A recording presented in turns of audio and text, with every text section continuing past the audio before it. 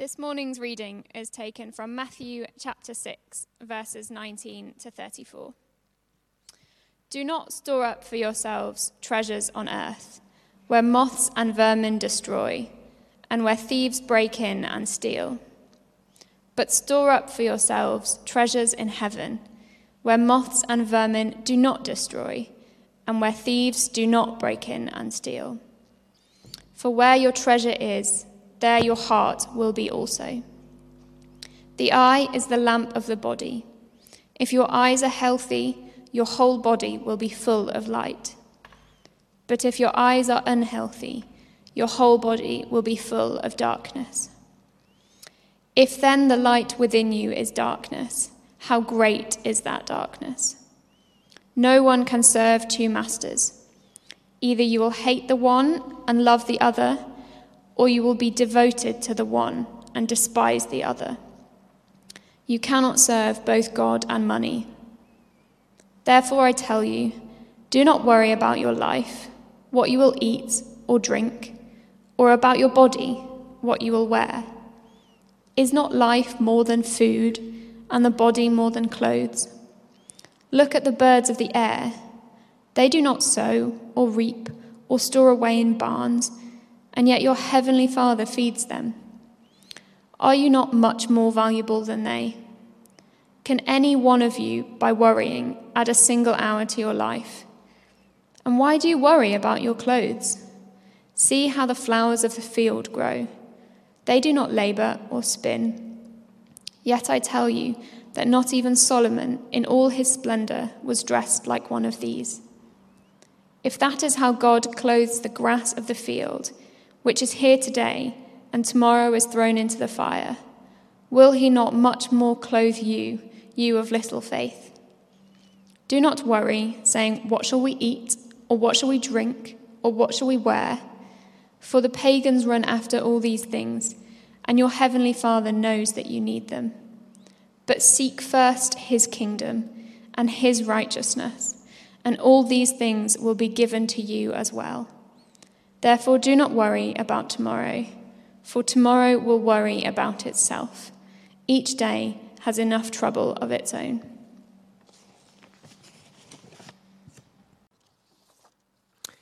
So good morning, everyone, and it's great to see those of you who are here in the sanctuary this morning. It's nice and warm and sunny outside as well.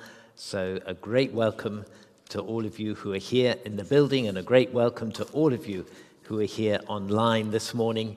And I trust that in the various locations, wherever you are, you're able to really enter into this service. What a great start. Thank you to all those who've taken part already and contributed into our worship. I hope you're keeping an eye on the news sheet, because there's a lot of important information there. I'll just mention before I speak this morning the course that Amanda is organizing that's available on Thursday evening. Do book in for that. We heard about it last week. And really excited that Kairos is open again. I hope some of you have been able to enjoy that over the last few days. We came down as our first visit on Friday, a sense of occasion, first time back in Kairos, which was absolutely wonderful, and really appreciating that facility. And other things are opening up, other activities during the coming weeks. So we're gradually finding that the building is receiving more use, and more people are coming for the different things that we're able to do. So that's really great. Now, our theme this morning, Jesus invites you to find true treasure. I'm sure that many of you will have dipped into the Antiques Roadshow over the years. It's not a program that we watch regularly at home, but it's fascinating to see what people can dig out of their attics or archives and allow experts to estimate their value. And every so often, there are some great treasures which are brought onto the program. So there were, for example, the 3 first edition Beatrix Potter books signed by the author herself that were valued at £25,000. An original prop from the first Star Wars movie, a helmet that was valued at between £40,000 and £50,000. A handwritten notebook from the 17th century, someone who was making notes on Shakespeare's plays not long after they'd been published, valued at £30,000. and a guitar formerly owned by both John Lennon and George Harrison, valued at an amazing £300,000 to £400,000. Some amazing treasures. And this morning we're looking at treasure and the invitation of Jesus to find true treasure. And the key verses from our reading are Matthew 6, verses 19 to 21. And these refer to two different kinds of treasure, treasures on earth and treasures in heaven. And then to the crunch statement, where your treasure is, there will your heart be also. Jesus is inviting us to find true treasure this morning. Now, Martin already helped us to understand these words in that fantastic all-age talk this morning, and I hope that what I say now just takes us a little bit further with this. What are the treasures on earth that we should avoid storing up for ourselves? Well, the passage doesn't actually tell us, but there's a clear suggestion that it's to do with the gathering of material wealth and possessions and hoarding them for ourselves. It's not to do with the things that we own, which are a relevant part of our lives, having somewhere to live, appropriate finances, the capacity to enjoy the good things that God has given to us. That is all entirely right and sensible in our life in society today, and we should be truly thankful for those things and praise God for them.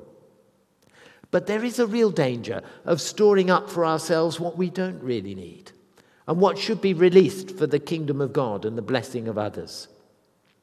And this verse is about the danger of seeing our worth in the amount that we own and allowing our hearts to focus on material issues.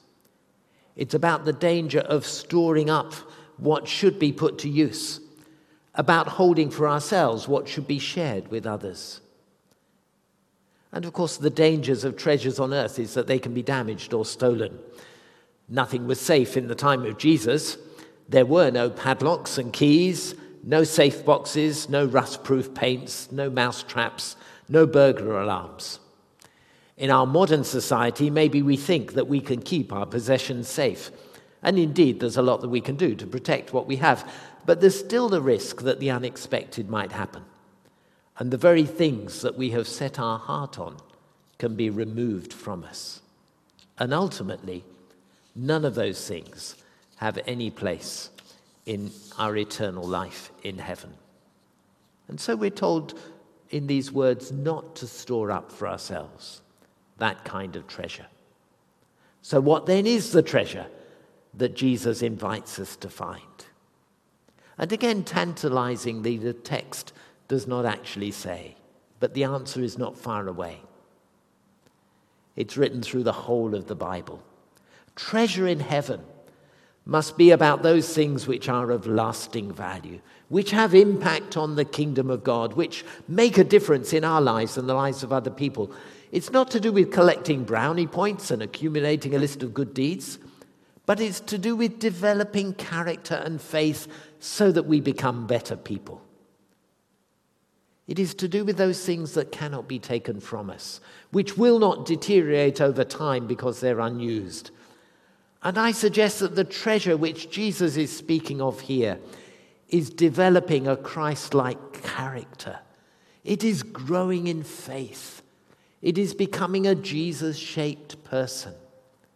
And again, Martin gave us a real idea of what that might look like for us today. He spoke about reading our Bibles, praying, loving other people, serving those around, which are all ways of finding the true treasure, which is Jesus himself.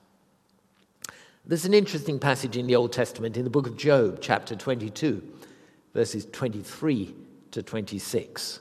It's particularly relevant here. It says this: "If you return to the Almighty, you will be restored. If you remove wickedness far from your tent and assign your nuggets to the dust and the gold of Ophir to the rocks in the ravines, then the Lord Almighty will be your gold, the choicest silver for you, and you will find delight in the Almighty and lift your face to God." I don't believe that means in any way that we should throw away our possessions. But it does suggest that if we lay down some of the unhealthy attitudes that we might have, and the ambition to accumulate more and more, then we will discover that the Almighty will be our gold and our choicest silver. And I think that embracing a Jesus-shaped life amounts to discovering the greatest treasure of all time. It's what Jesus himself taught in the story of the person who was searching for treasure in the field and the merchant who was searching for fine pearls. And when they found that which is of greatest value, they sold everything else in order to secure that.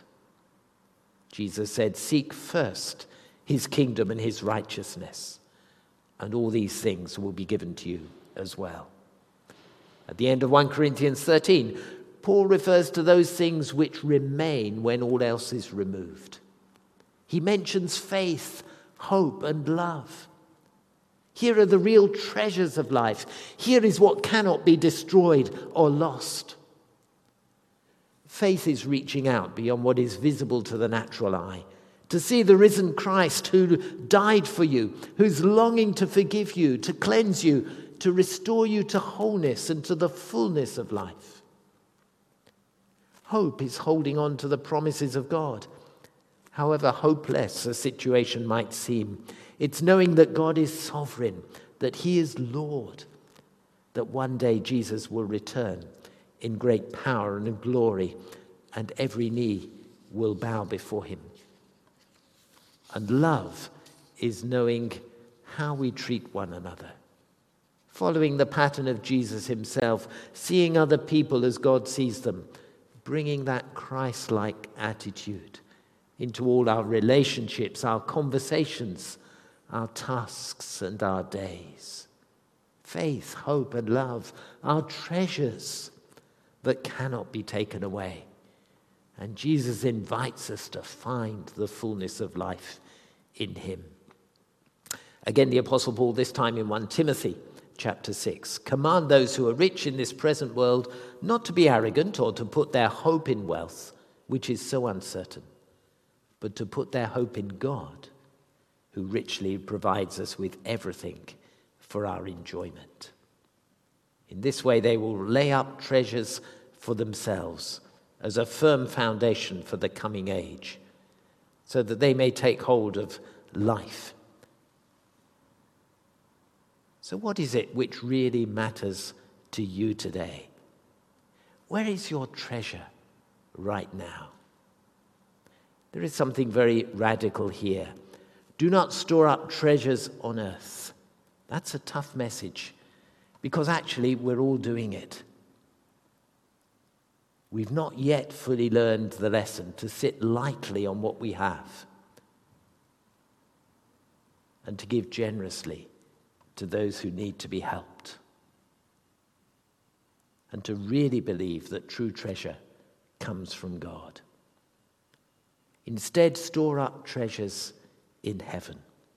Focus on Jesus, soak up the riches of the Word of God, and let your life be guided by the Holy Spirit of God, and make your absolute priority those things concerning the kingdom of God.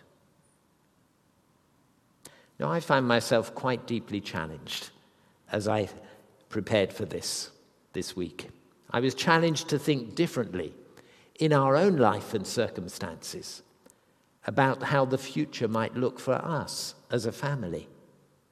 And I say that because sometimes it's easy for messages like this just to kind of pass over our heads and allow them to speak to someone else and not to you.